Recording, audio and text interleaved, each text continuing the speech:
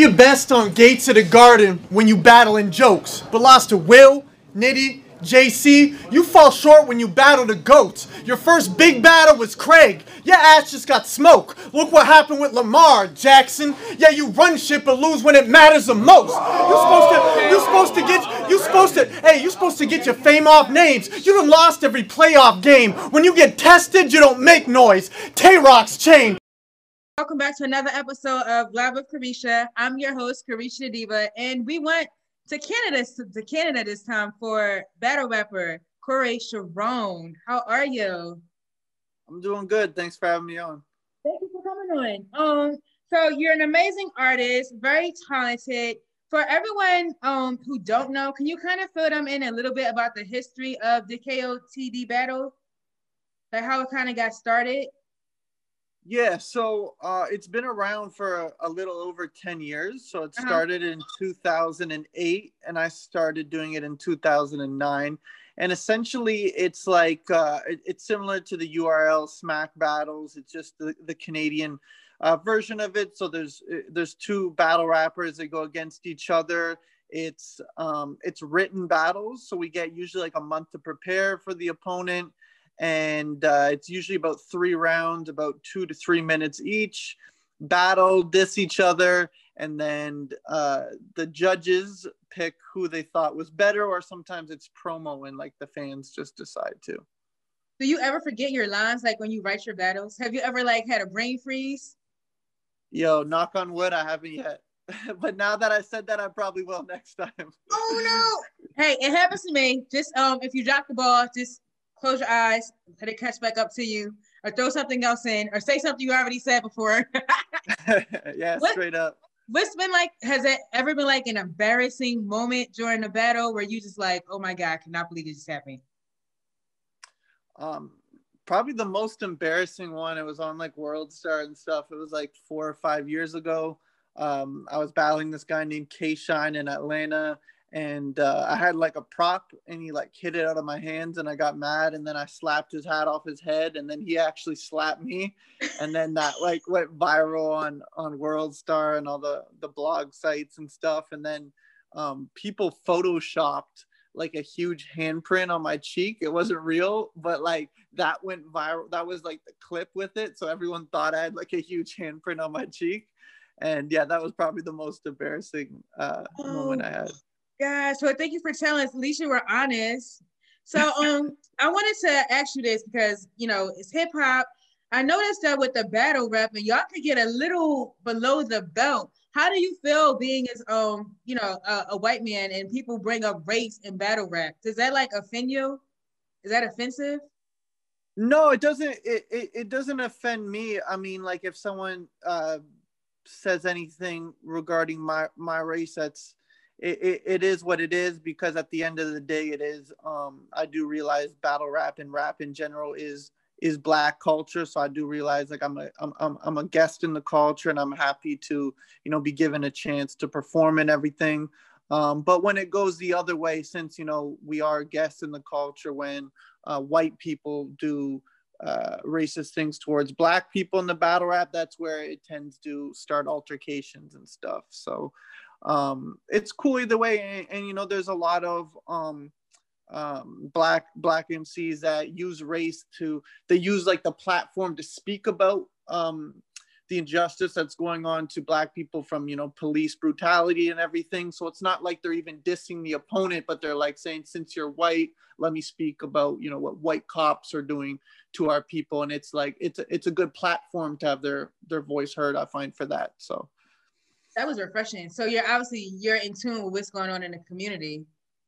Yeah, for sure. Oh, that's what's up. And even though, so you live in Canada, do y'all have y'all air to the streets about Ahmaud Arbery and George Floyd and all the injustice we lost, and this year, along with like police brutality and racism, has it like had an impact on y'all up there? Yeah, I mean, not as much as it has in the States, but it definitely has. There was marches everywhere in Canada. So there was one in where I'm from in Ottawa. I didn't end up going just because it was, peak coronavirus season and everything, but had it literally been any other year, I would have went. But it definitely affected everywhere in Canada. People heard about it. It was all everyone was talking about, and it definitely opened up a lot of people's eyes who weren't aware of what was going on, because obviously those issues are more prevalent in the States than they are in Canada, and a lot of people in Canada weren't aware that type of stuff was going on. So as horrible as it was good that it was captured on video, so a lot of people that aren't aware that stuff was going on were able to see that there's issues that need to be spoken about. And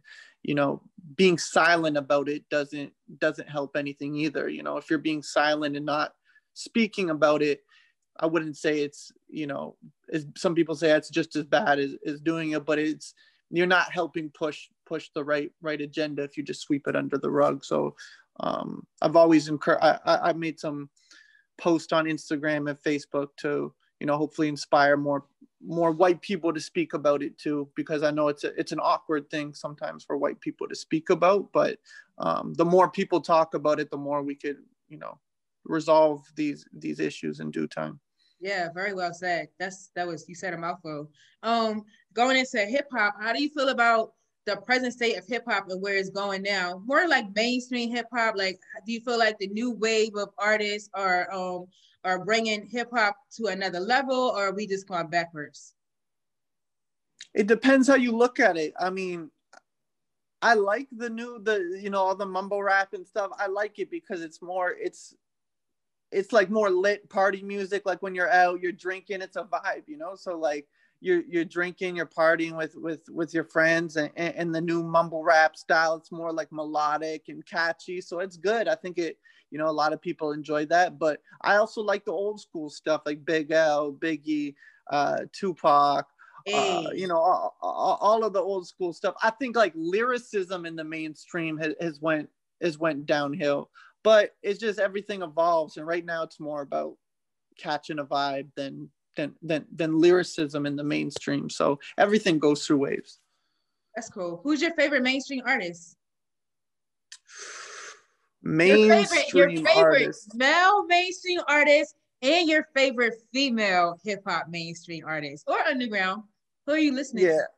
So mainstream, I mean, biased, but I gotta go Drake. I'm. Hey! You can't say Drake. I should have said no. Of course you're gonna say Drake. I don't know why I said that.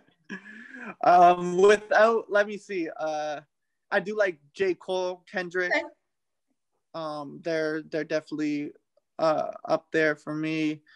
I'm trying to think female artists. I mean, like the one I guess I'm listening to the most right now is just probably Cardi B, because she's all over the radio. It's hard not to listen to Cardi B.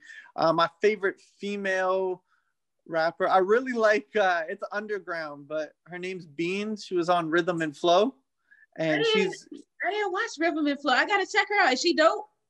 She's dope. Like she's more like underground style, and like I saw her on that show, and I thought she was really dope, and I kind of like followed her stuff a bit on Instagram, and I think she's dope. Do you think that any of the artists that are mainstream could like do a battle with the KOTD guys, and with like who will win? And we did like a mainstream battle versus a battle rap group of people. Yeah, they could. A few people have, like Cassidy has. He battled a couple times. He's super dope.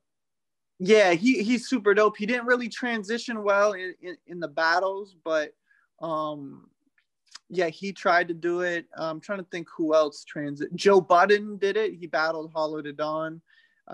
He didn't do that good either. So I think some people could. It's just it would you'd have to find the right person to do it, because it's a different sport per se. Like if you put us in a booth with them, we're not going to make a better song than them. But you put them in what we do in the battle arena, probably 9 times out of 10 will do better, because it's just what we've been doing. So it's kind of like boxing and MMA. You put Floyd Mayweather in the cage with McGregor will win. But if McGregor puts on the gloves, Floyd's going to beat him. You know what? You said it perfectly. That's the best way I've heard it all day. Like that was really well how you said it. What do you think is the biggest misconception in the music business? Biggest misconception in the music business is, it's a good question. Let me think about that. I would say the biggest misconception would be that just because you're famous and you're on tours and you're on the radio doesn't actually mean that you're rich. Like even people like Kesha and certain artists sign bad deals, and you would assume that they're like millionaires and are able to retire, but like their label ate a lot of their money, or they were actually in debt to their label. They got like advances.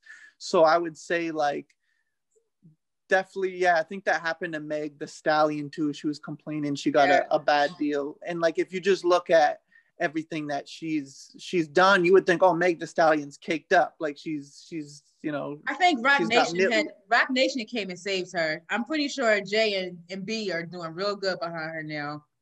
Yeah, she did get saved. So it just goes to show like you don't really know how much people are bringing home at the end of the day. And then there's these underground people who aren't on the radio and stuff, and you know, maybe only have like 100, 200,000 Instagram followers, but they have a loyal fan base and they're buying all their merch, and they get 100% of their royalties. And then those people are making close to like $1 million or a few $100,000 a year. And you would think, oh, they're struggling artists. So I would say that's the biggest misconception, is just because you're on the radio and you're signed doesn't mean that you're in a better position than an unsigned artist. Okay, well said. Tell us about the music scene in Canada. What's it like out there? Do y'all have open mics? Are y'all open right now with the pandemic? Yeah, it's a cool scene out here. And like Toronto is really, really grown in the last 5 years. Like Toronto people, they didn't really even talk about it before. Now even all these songs in the States, the rappers are like, I was in the Six, and like the Six is Toronto. So when these rappers are saying like, I got my bad bitch. The Six is Toronto, the area code 647. So the Six is Toronto. Oh, okay. I didn't know that. Yeah. So when you hear these rappers saying I had, just flew, my bitch is from the Six, like they're speaking about Toronto. So Drake kind of it used to be called the Dot, to Toronto T Dot, and then Drake kind of changed it to the Six. So yeah, Toronto's popping up. Like there's Tory Lanez, obviously people know about him, Drake, Pressa, and there's just there's this distinct Pressa Toronto. Is dope. I seen Pressa on Instagram a few weeks ago. She's hard. Pressa, super dope. So Toronto's got a really good scene, and yeah, we're closed right now because of the pandemic, so there's not much going on. But Toronto's definitely a good scene, and kind of a hater scene though. A lot of people do, like the Toronto rappers do beef with each other and hate when they see someone come up. Like when Tory was getting a buzz, people were hating and stuff. So yeah, a bit of a hater city, but it's still definitely like, I think it's like that anywhere though. Like when people see you leave your hometown, they get that. It was like that in Philly too. When Cassie started popping off, like he was getting all kinds of hate. People could be really hateful and jealous and don't want to see other people succeed. So I guess y'all getting that in Canada. It's probably all over the world. So what's your schedule for 2021? What you got coming up? 2021, I got the King of the Dot title match. So I'm doing that. So like the championship match, I'm going to be battling January 10th on it's like called the Grand Prix Finals card. So I'm going against a guy named Real Deal. He's the champion right now. You're gonna take the belt, right? You're gonna kill him? Oh yeah, definitely. Did you start preparing your battle? Did you prepare your music yet? Is it I'm pretty prepared. I'm just like in the memorization stage right now, but I'm definitely happy with where I'm at. And so I got that. And then also I do like the Wild 'N Out stuff as well, but that's kind of like on hiatus right now. I don't have a rollie, but I stand a chance. I toss a girl salad with a dab of ranch. And as a rap duo, y'all ain't the greatest. You're only here because Ray Shremmer couldn't make it. Yo, I heard him bring up Get Out, so... You brought up Get Out, but have you seen your mother's waist? Her so deep they call it the sunken place. For two reasons, because of the coronavirus, and also Nick did have a fallout with Viacom regarding some comments he made. I was going to ask you about that. So how is Wild 'N Out going to move forward? Are they going to just move on and replace Nick with someone else, or?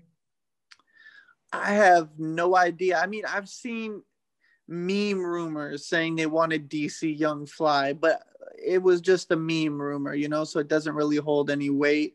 But I don't know. I've also seen from legit sites saying that Viacom and Nick Cannon, they've like accepted his apology and they're coming to terms. So there's a chance that they might bring Wild 'N Out back. I personally think it will come back because Nick Cannon's apologized, and then he's also taken action into his apology, and he's doing certain things right now with the Jewish community, and he's like posting Instagram photos and stories of him reading a lot of books about the Jewish community and really studying about it, because I don't think he meant any hate towards them. I think he just said something and didn't quite understand their history and how it could be deemed as hurtful from what he said. So I think he truly is sorry, and they're seeing that. And it's just money. It's a money maker. Wild 'N Out is one of the biggest money making shows for MTV, and money talks and bullshit takes the bus. So I think even when they were coming they're going to do it. When they were coming to Atlanta, everybody was going to Wild 'N Out. So we hope that y'all can, I hope Viacom can get it together. I hope that they make amends with Nick, because like he's a really big part of Wild 'N Out. Like, I don't know if we can have it without Nick Cannon. Wouldn't be the same. It wouldn't be the same. It wouldn't. I don't know. And I heard DC Young Fly saying that he said that he's really loyal to Nick Cannon, so he wouldn't even be down with hosting the show without Nick on there. So I don't think that'd be a route to go with anyway. So hopefully that Viacom get it together so you can get back on Wild 'N Out and get them checks too for 2021. Yeah, for real. I don't really think anyone would do the show if it wasn't Nick, because like Nick put us all on. So if they were like, oh, we found some new host, like I don't think the current castmates would even want to do that, just because it would be like a slap in the face to Nick. Like, you put us on and then you have a fallout, then we're like, all right, see you, Nick, thanks thanks for putting us on. Like, I feel like most of us would be like, yeah, if it's not Nick, it's not Wild 'N Out. Thanks. What was it like working with him? It was good. Like he was super respectful and polite, and there's rumors of a lot of people like Ellen DeGeneres that she was rude to the people she worked with, like you would have never guessed it and stuff. And like, I'd never seen Nick be rude to anyone. He was always super polite. He was a great leader. And he was really good at motivating us, because even though the show's super fun to do, it's long days. We're at the studio 10 to 12 hours doing like 3 shows a day, and like it's tiring getting out there and thinking of new material and making people laugh all day. Then going eating and working on your material, like all in a day's work. So like he was good at motivating us and helping us stay focused, and just an overall was definitely a great boss and a great leader. That's what's up. So y'all actually write your own material on that show? Like everything is written by y'all, like off the top of your head? It's not scripted? No, it's like they let us know, like we have certain games. Like there's every episode there's a wild stall, and there's like certain games that could play Lemmy Hall, breaking up is hard to do, pick up and kill it. And like when we go on to do the show, we don't always necessarily know the exact games we're going to play, but we have usually a good idea. And then it's just like that. But a lot of it's improv too, because certain things will happen. People will say certain things and you'll make a joke about it. But if I think that we're going to play like Lemmy Holla, then I'll have like a pickup line prepared, to like pick up a girl for the game. So like some of it's off the head, and then some of it you just like pre-memorize it. Got you. Who was your favorite guest on that show? Who was the best show of all time on Wild 'N Out? Chance the Rapper. Hey, that was dope. I didn't like how y'all did Azealia Banks, but Chance was good. Azealia, they were so mean to her on that show. Yeah, you know what? out of all the people I've met on the show, she was the only one that was rude to Nick Cannon and the guests. So she was rude. Oh, I take it back. She was really rude. Like, I don't want to say his name, but one of my castmates on the show, he saw her before the show, like in the hallway, and said something to her, like something polite. It was just like, "Oh, you ready for the wild style? Like it's gonna get crazy," something like, normal and innocent. And then she was like, she dissed what he had on, and she's like, "You probably a virgin," and like walked right by him, but like didn't say it in a joking way. It was like kind of rude. And then before she got on the show, Nick was like, "Yo, is there anything you don't want us to say? Like that's off limits?" And she's like, "Nah, everything's good." And then she went on there, and people started dissing her just because that's what we do. And then she got super mad and caused a scene and ran off the stage, which is never happened before.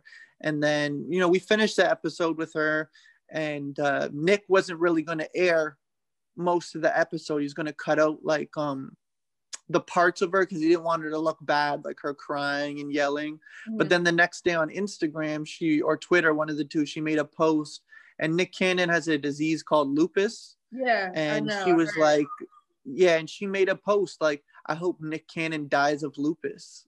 And like, so Nick was like, "Okay, like if you're going to play like that, like we're going to show people what happened," because she was saying she was a victim on the show, and we dissed her and we're so rude to her. Then it's like, well, Nick showed what happened, and like the fact that she's going to say he dies of lupus, that's more than a low blow, and that's not even that was on nasty. And that's crazy.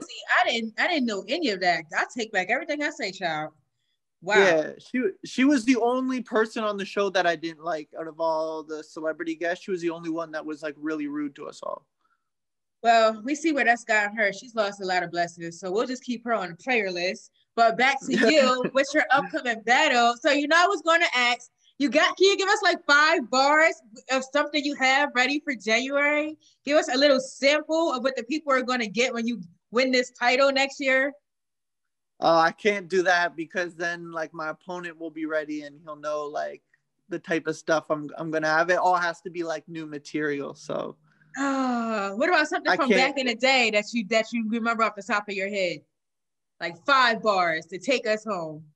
Oh, okay. From what I did in past battles, I'll try to think of one of my. I was battling a guy named Shotgun Suge, and I had a line. He was like he was doing a lot of like white jokes and stuff, and he's kind of chubby, and he's friends with a guy named Surf. So the whole thing I had was like something for Baba to Duel. The only time they scream surf is when you hop in a pool. You want to bully a cracker, or you thought you was cool. This is Columbine. A white boy's taking a shotgun to school. So that line got super crazy because like Columbine, when they took the shotgun to school and everything. Yes, so, great. Yeah. Well, I wish you the best of luck. I want you to win. I will definitely be tapping in January and follow you on Instagram to make sure I tap in for this battle so I can get my life. My sister put me on to the KOTD battle. She's like obsessed with you guys. She's an independent artist up in she's in Atlanta, but she loves the battle rappers. So shout out to you. I wish you the best so much, and thank you for taking this time out to talk to me. Yeah, no doubt. Thanks for having me on. And if you want to watch the battle, you and your sister or all of your fans and listeners, it's January 10th. And it's free to watch at 3 p.m. Eastern is when the card starts. And it's on an app called Twitch. You're probably familiar with Twitch? Of course. Yeah. So Twitch, King of the Dot. That's the channel. And you just click 3 p.m. Eastern, January 10th. It's free to watch. King of the Dot is the channel. And you just watch the battles. Don't have to pay a cent. It's free entertainment. Count the diva in. She will be there for the story. Yo, what up? It's Sharon. We just wrapped up another episode with Live with Carisha. Period. Thank you so much. Enjoy your new year, okay? Yeah, you too.